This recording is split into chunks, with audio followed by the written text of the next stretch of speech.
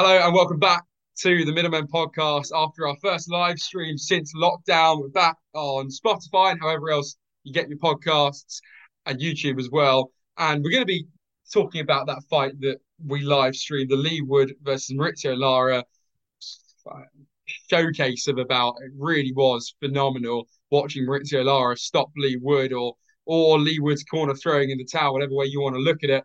Just a night of boxing to remember for a long, long time. So we'll look back on that. Lee Wood withdrawing because of his team, and Maurizio Lara going on probably now to go and fight Josh Warrington. And there was some beef uh, on ringside as well from Saturday night. So plenty to talk about this week, including, I think we'll start with the really, really sad passing of John Motson, who to all of us, and Max and I studied sports journalism at university, so commentators part of folklore for us.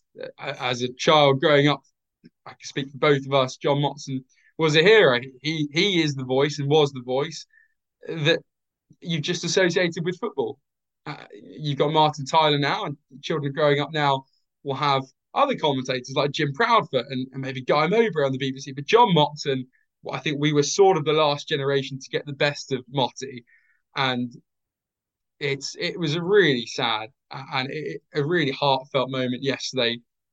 Just he's gone. It was quite hard to contemplate, and it was one of the first things, as you always do when you wake up, you look at your phone to see what's going on, and it was the BBC notification, the first of the day, that Motti had passed away. So I think I can only say that he was a hero, and like I said on my Instagram, I think he was a pioneer in terms of the way he's led sports journalism and the way he's carried it forward, an inspiration. And Max, he's someone who will remember. Oh, most definitely. He's such a piece of football in history. And as you said, we were the last kind of generation to soak in his greatness and to be able to consume the greatness that he put out there in the world of sports media and commentary. Just an absolute all-round legend and such a sad thing to happen. Of course, he was coming to his old age, but the respect and that outpour of wholesomeness that I've seen across media in reaction to his passing has just been phenomenal. From football clubs to, of course, Match of the Day, where he really established himself as one of the best commentators in sports of all time. And just seeing all the media come together to honor his passing and to give his family and him now their wishes is such a shame. But yeah, as you said, mate, I think you nailed it completely on the head. One of the best to ever do it on the microphone. Gave us so many iconic sporting moments. Just an all-round legend. And when you're talking about him, even if we spoke about him 2 weeks ago when he was still alive, you would never have one bad thing to say about him. With other commentators, you might maybe find a flaw with them. Me personally, I never speak ill of the dead anyway, even if he wasn't a good person or anything, but like he was just, from everything that I saw from him, everything that I heard from him on the mic and just videos of him, mate, an all-out legend. Not one bad bone in his body from what I could see from him and from the person that I could see he was. And yeah, just an absolute shame to see him go. Yeah, it truly is, and the word legend is thrown around far too often nowadays, and he really was a broadcasting legend and someone who dabbles in a bit of commentary myself, but for the BBC and in local radio, just where Motti started, I can really connect with John Motson, and I listened back to him, and before he made it big, and the break he got when he called Ronnie Radford's goal, he was saying that he struggled as a commentator, and you feel that, you feel those struggles as a young BBC radio commentator coming through. So for me, John Motson just relates to me. He really does, and Yeah. yeah, a really, really sad loss, and he would have loved Saturday night's boxing. He really would have done, because it's just class Motti, and the way he could call a fight, or obviously a game, which is what he was best known for. The way he could pinpoint a name when they entered the 6 yard box, when they were right in the thick of the action, when there's a sea of shirts, and he could always pinpoint who had scored, and that is really hard. So a complete legend. And like I said, I think he would have loved Saturday night. We certainly did. And we will honour John Motton by talking sport. And we can start with, I think, the Maurizio Lara victory, a seventh round TKO. I mean, Yeah, I how do you think that's call what it? it's. TKO? It's gone down as TKO? I think that's what it goes in as. Yeah, just it's a technical knockout, isn't it? I think, or a retired retirement RTD. So a TKO or an RTD, There you go. whichever one you want to chalk it off as. So you can go with either. And the fact of the matter is that having actually not on our live stream, we were saying it was very, very much Lee Wood who was in control of that fight for the majority of it until they both locked up in the seventh for 10 to go. And Lara landed first and he landed heavy, having also, let's not forget, he landed just moments before and had Warrington in a little bit of trouble there too. And then Ben Davison, Warrington, Lee Wood's coach, uh, throws in the towel. 10 to go. Was it the right decision? Personally, I still don't think it was. He's come out and said, well, imagine you're standing in front of one of clearly now the world's best punchers, heaviest hitters in that division of that weight class for 10 seconds, having already received a bit of a battering and put yourself in that position. And that's where he comes from. And he believes that he would have been harming his fighter had he have let Lee Wood stay in the ring. What are your thoughts on the Max? Having had time to look back, did Ben Davison make the right decision? I think he most definitely did. It was very controversial and very hard to process whether he did or not at the time. Um, I initially my very first impression, which you can see on the live stream, is that I thought he was impulsive. I thought that he saw Lee get hit with one big shot and didn't. I mean, it's perfectly okay if he didn't want to risk seeing him get hit with another, but he did get hit with another, and then he threw the towel in. I think it was perfect timing. Um, Ben Davison gets a lot of stick on social media. Everyone calls him a fitness instructor or a PE teacher, and he gets a lot of this. But this guy is a fantastic coach. He's coached, multiple world champions, and he's just shown another level and another layer to what makes a great coach is your timing, and not just timing of when to give your fighter a pep talk in the corner or when to get your fighter to step up a level. It's also taking your fighter out of that equation as well. He could have easily left him in there. As you said, there was so many factors that would have allowed him to not have thrown in the towel, but he fought against them and he said, no, my priority is the welfare of my fighter. I don't care if it's 10 seconds or 100 seconds or 1,000 seconds to go in the round. I know they don't have that many seconds in one round, but the timing at the end of the day is irrelevant when you look at Wood's condition, because it was only going to get progressively worse from there. I don't think, we spoke a lot about intelligently defending yourself on the live stream on the night, because that's when I think a referee should really be stepping in for a stoppage, because I think we were looking at We the were looking at Dalton, the fight before, yeah, and the Dalton Smith fight, wasn't it? it was astonishing how the referee let that fight go on. Yeah, but as we were saying, and that's why intelligent defending was kind of brought into it, because Dalton Smith's opponent just about managed to stay in there and convince the referee, but it wasn't about the referee in the main event. At the end of the day, Ben Davison wasn't convinced, and that's all it needs. I would love to see more coaches do what he does and not get high on the potential glory of the fight, and keep that priority even when your fighter is like, because as I said, he had every reason not to throw that towel in. His fighter was 5 rounds up. He could, if he maybe saw that Would he have round come out. back from it? Do you think if that fight had gone on, he would have come back from it? That's what Tony Bellew's saying. That Tony Bellew Yeah, says, "What did you expect? Obviously, you were going to get hit and get yeah. hit hard by Maurizio Lara. Look what he did to Josh Warrington, uh, and look what happened with Conlon But when Wood but fought him. He came back." what I say is, with Conlon, in the Conlon situation, that was the first round, so Lee had a lot more time to recover. He had, and now I think it was even closer. I know there's only 10 seconds left in the Lara fight.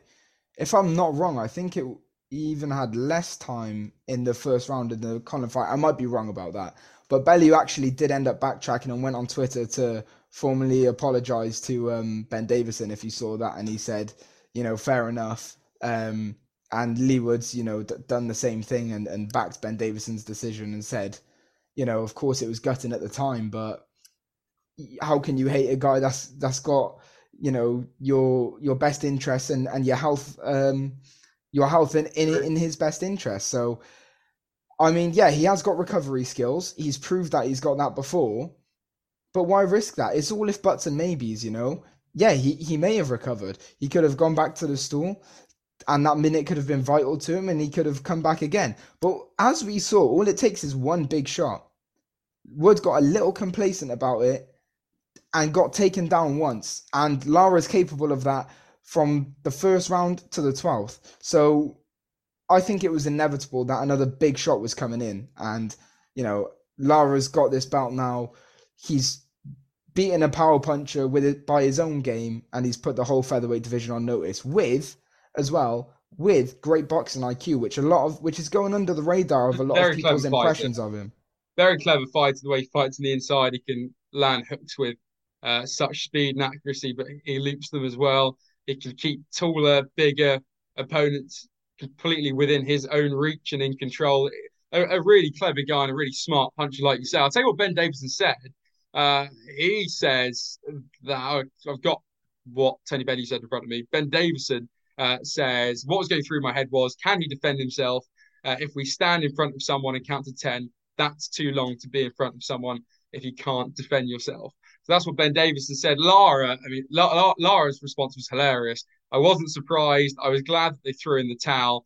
I saw how he was moving. If his team would have allowed him to continue, he would have suffered even more punishment. Yeah, well, that's definitely something Mauricio Lara is going to say, isn't it? Yeah. Lara is this really weird character who's come out of nowhere. Like, he has come out of just completely thin air by the looks of things. And then he goes and beats Josh Warrington once, then the second time was a draw, and he torments Warrington even more. Then he goes and spits at Warrington after this fight. Said Josh Warrington is being wound up and tormented, and to the point where I think it would be the logical conclusion to see a third fight between them both. And then as for Lee Wood, where's he left now? He's 34. 2 years ago, no one had heard of the guy. He was a British champion fighting at Wembley Arena. Now, like we said before, jumping on air, he's at loose ends because he can't fight Luis Alberto Ramirez. Lopez. Yeah, because he's fighting Michael Conlan in Belfast in May. That one's off the table. Warrington Lara is almost certainly going to be on the table too. So where does it leave both fighters? Where does it leave Lee Wood? There's a lot to tie up in this featherweight division now, but I think that's a good thing. I think it's given us good headaches because there are so many matchups that we can put together and are getting put together. First of all, though, like to comment on Lara's character and who he is, it's a really strange one, right? Because I see like different sides to him every time. Because he was getting teary. Yeah, so you get this teary, big soppy side. Before a fight, you get the I have no mercy side, and then he's getting upset about comments Warrington's making about his dad. It's like the guy has 3 or 4 different characters. Yeah, and you never know which one's going to turn up. You know which one's always going to turn up in the ring, but outside of it, it's very confusing. And I don't know if there might be a language barrier, like we've seen it in fights like Canelo and Plant beforehand, where something's been completely misinterpreted and has had violent consequences. I don't know if that's the case. Not to say that Warrington hasn't been trying to rile him up. Of course, you do that with every opponent to try and sell a fight and to promote it. But I think Lara's taking this is personal narrative a lot more than Warrington is.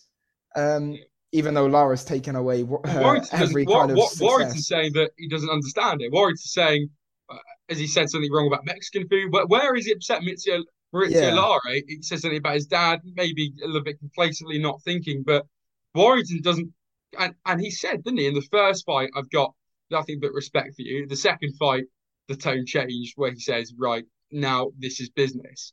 But he's Warrington, you feel, has never really stepped over the line. Here's Maurizio Lara spitting at him. The only thing that I can think about, which naturally would completely frustrate you, is in the ring during their fights. And I can see why, now you said it, I can see why Lara's opinion, I don't think it warrants such a response that you go and spit at the man after a whole separate fight. But in their second fight and the first, and even in Warrington's last fight, he's a known headbutter, right? He comes in, charges in with his head a lot.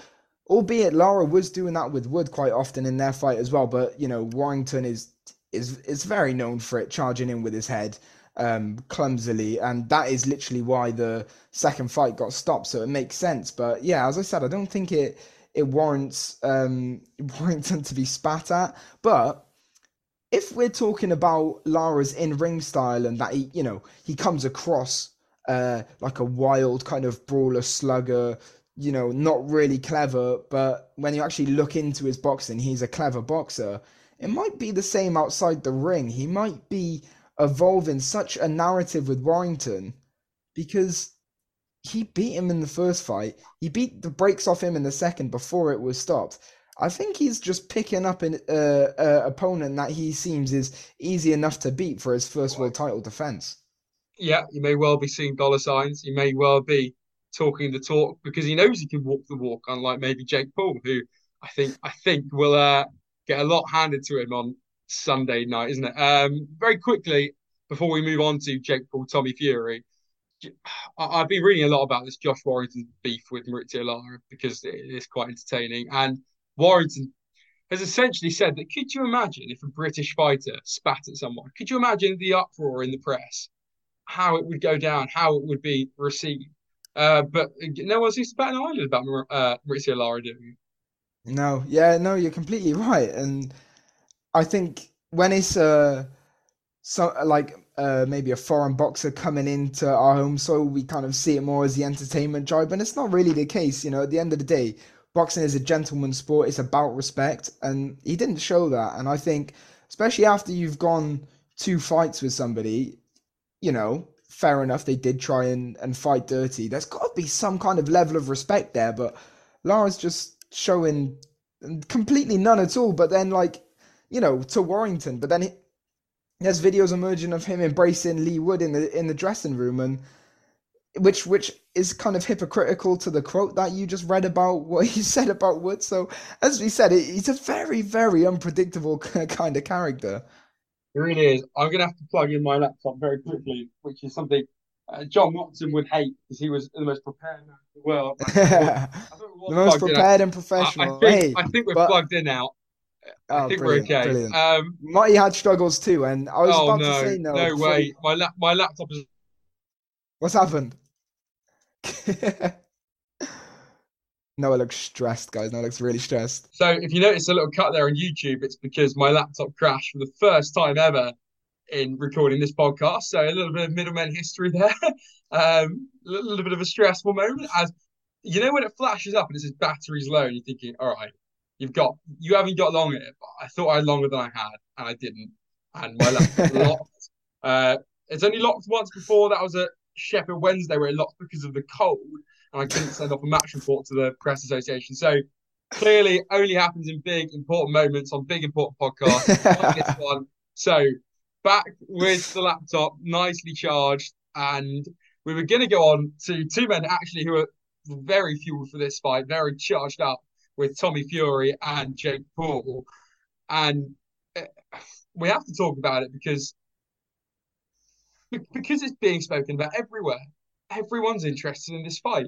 You speak to someone who's never watched boxing before, they know about this fight. You overhear it in the shops when you're down the supermarket or wherever you are. This fight seems to be gripping people. So, however trivial or ridiculous it may seem to some boxing fans, it is very, very relevant and one we're going to have to speak about. So, it's Sunday night in Saudi Arabia between Jake Paul and Tommy Fury. And for me, there's only one winner. I mean, it's Tommy Fury all the way. It has to be Tommy Fury. Jake Paul has only ever fought, as Tommy said in his press conference, 50-year-old MMA fighters. MMA is not boxing. And Tommy Fury is 23 years old. He's absolutely massive, and he's boxed for most of his life. Jake Paul's been in the sport 3 years and has never beaten anyone worthy. Okay, you can argue Tommy hasn't either, but at least he's beaten boxers. Jake Paul's never. He's only ever fought MMA fighters. The guy has no idea what's about to hit him. If Tommy Fury loses, I'm going to look very foolish. He's going to look very foolish, and the rest of boxing will look pretty foolish because I think Tommy has the whole sport riding on his shoulders. He may well have been a Love Island star. He's still, like it or not, a professional boxer. That's what he gets paid to do by his sponsors, which makes him a pro boxer. He's a ranked boxer, and he's got the chance to either put this Jake Paul fella to bed or throw himself into a little bit of a stir, into a little bit of a storm. Or he gets put to bed, yeah. Yeah. That's the problem, and we have seen that Jake Paul does possess, albeit over pensioners who should never have any business still being in a fight. He has displayed one punch knockout power, but this is the thing. This is not a 40 or 50-year-old person. This is a man at the peak of his powers. Not even at the peak yet. Tommy's still very young. He's young. He's only must be sub 23. 25. I think he's 23. I think. Yeah. So yeah. As you were saying though, first Noah, I remember when celebrity boxing started creeping in, and we were like, as a podcast, how do we handle this? Because at heart, I'm a boxing purist, and you have, the main traditions and the best values of boxing at your heart as well. As we both wrote for a website that was very integrated in boxing history. So to have something very, very new and very fresh come along, we didn't really know how to handle it a little bit at first, and we were quite tentative. But now, as you were saying, this is everywhere.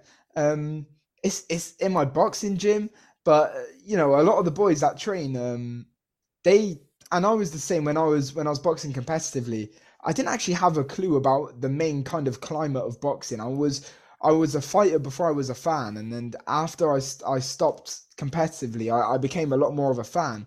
And these boys who at the time are fighting competitively and aren't really fans are still invested in this fight and still know about it. I was getting a trim earlier today in the barber shop and had 2-3 people talking to me about it,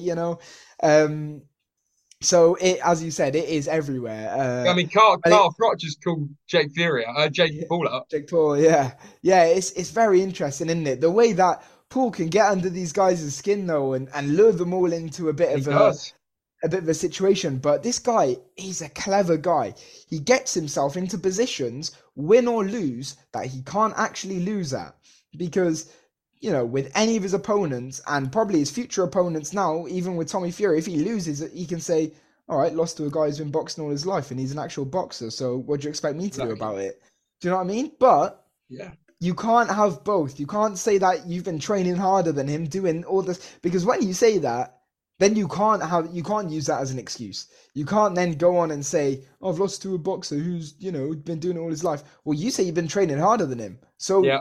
By doing that, that's going to promote the fight. You've got no excuses now. So I want to see Jake Paul lay it out. But this guy has such a lack of fundamentals, such a, I want to say unorthodox style. But when we talk about unorthodox style in boxing, we think about Roy Jones Jr., we think about Tyson Fury, people who have successful unorthodox styles. But I don't think this awkward, weird style, this foundationless style of Jake Paul is going to have any success against Tommy Fury. Well, it's a style with no structure.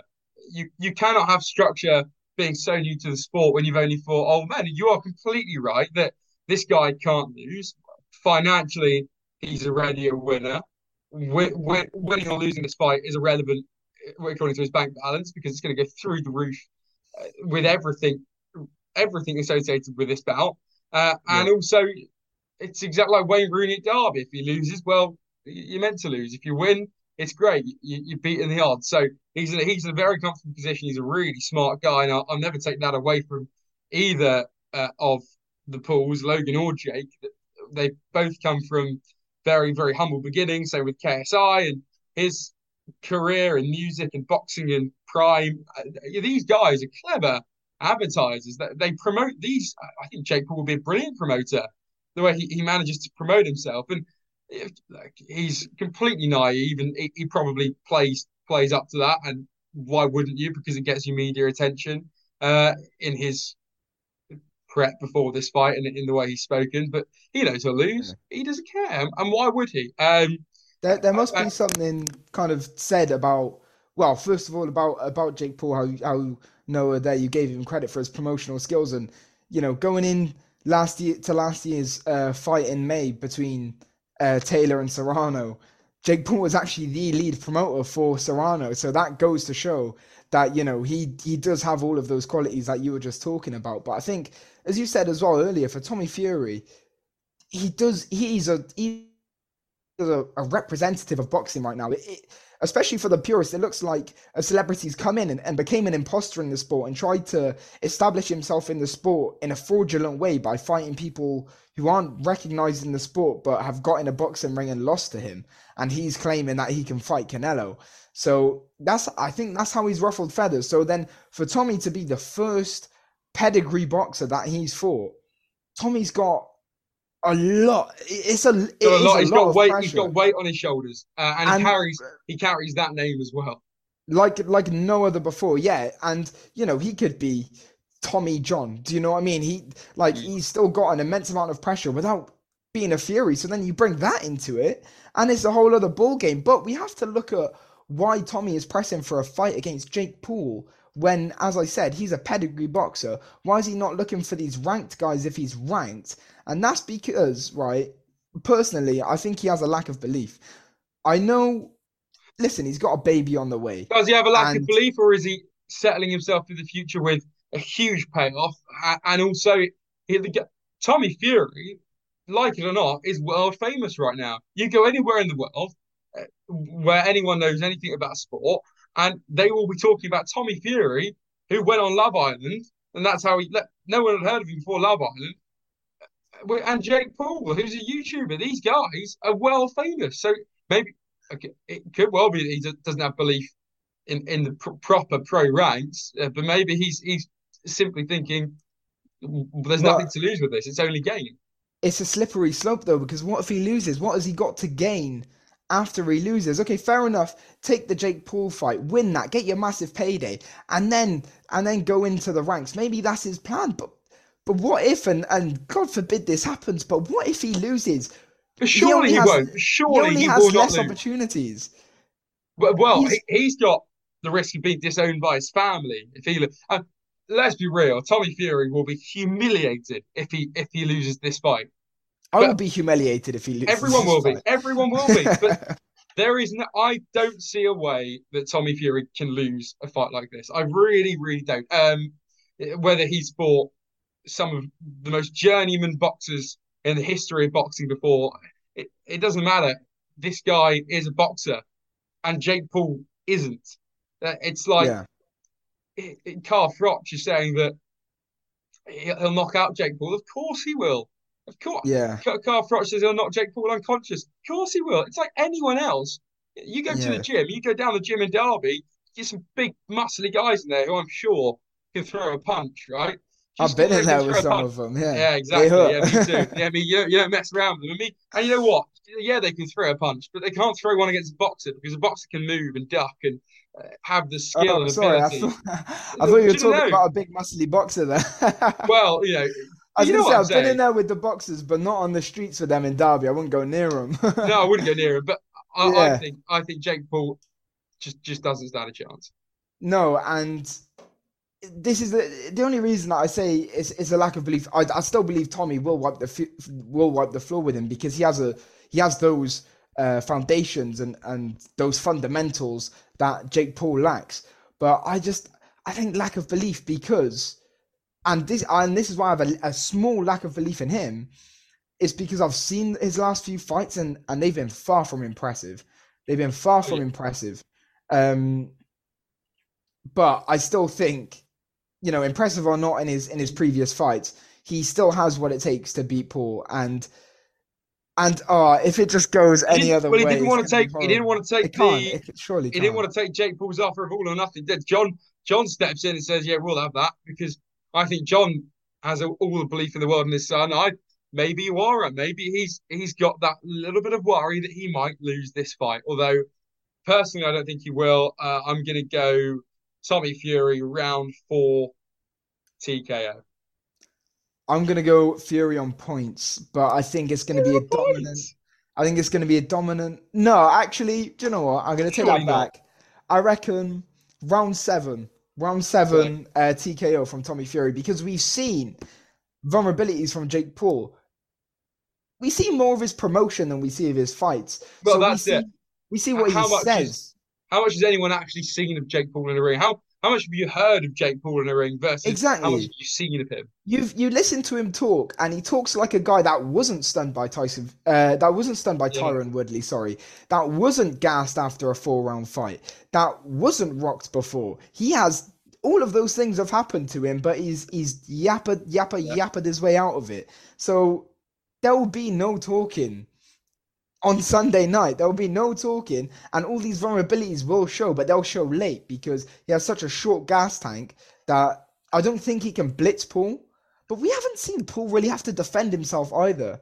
So, Uh, so Noah, that's where your prediction might become more accurate because say Fury just says, "I'm gonna go out there." Jake Paul can't land a counter punch. I'm gonna go well, out that's there it, and and put that's instant on exactly what him. I think. I think if Tommy Fury says I'm going to go for this in the first 4 rounds, how can Jake Paul respond to that? Because you're right, he's never had to defend, and how on earth with is he going to take shots from a guy the size of Tommy Fury?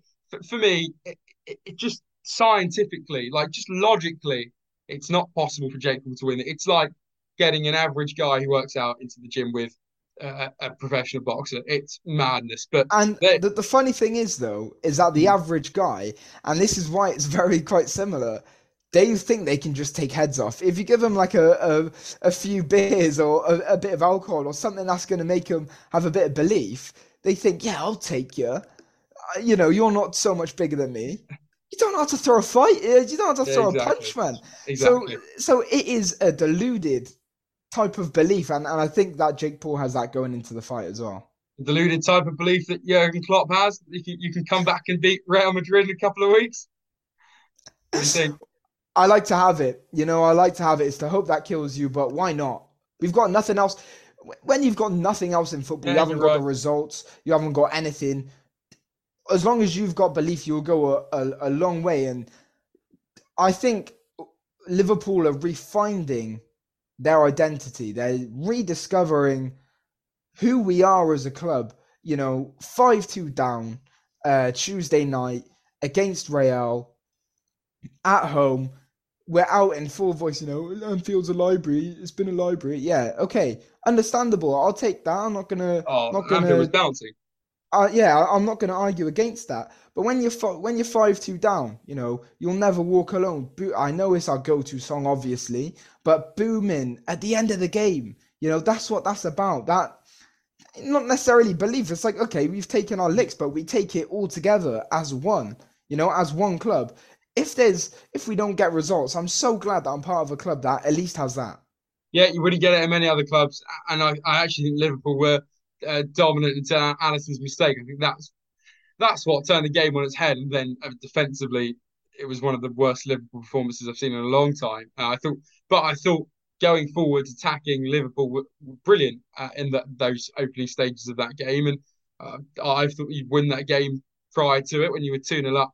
It could have been 4 or 5, but it goes back to your defence. Yeah, similarly to Chelsea at the moment, who just cannot get through a game without a leak in their back line or something going against Chelsea that seems to just throw everyone off. With Chelsea, it's a load of individuals led by a guy who, like him or not, has never won a thing in his life, has never managed outside a top level club, and for some reason a very un-Chelsea style has the backing of the board. And look, Chelsea have Tottenham this weekend. Will it be Graham Potter's last game as Chelsea manager? If we You don't hope win, so, don't I you? suspect so. And oh yeah, I do hope so. Just because, and I said it at the start, I said it at the very beginning. What's the point of football? It's winning trophies. Will we ever win anything under Graham Potter? No. Will you? I think you'll you're have not a you. chance if you have a No, if you you. won't. You won't.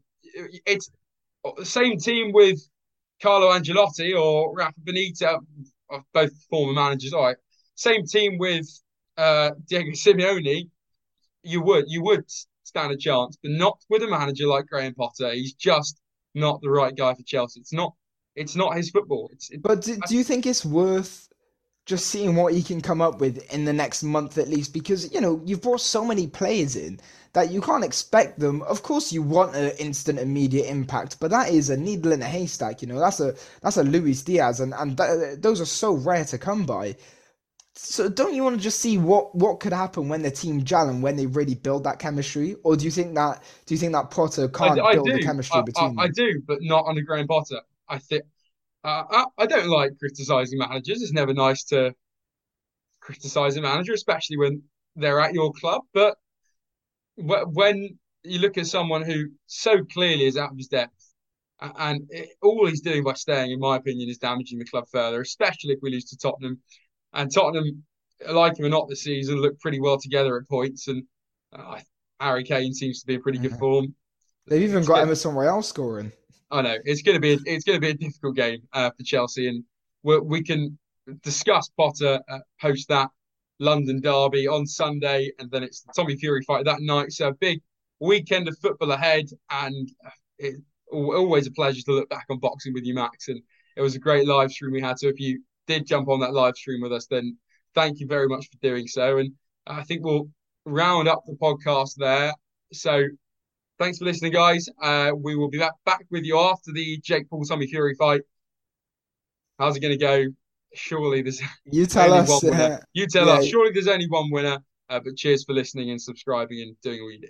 yeah. We'd like to hope that there is one winner, but you log into social media, you'll see how truly divided it is. You guys let us know either what you think of the fight, who you think's going to win, or if you see this after, what you thought and what were your main takeaways of the fight. But yeah, thank you for tuning in. Nice to bring some football and other aspects into it. Once again, R.I.P. Marty, a true legend of not just football, but of sport media and sports commentary completely.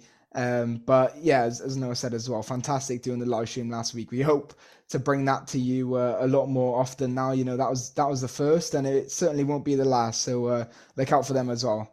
Cheers, guys.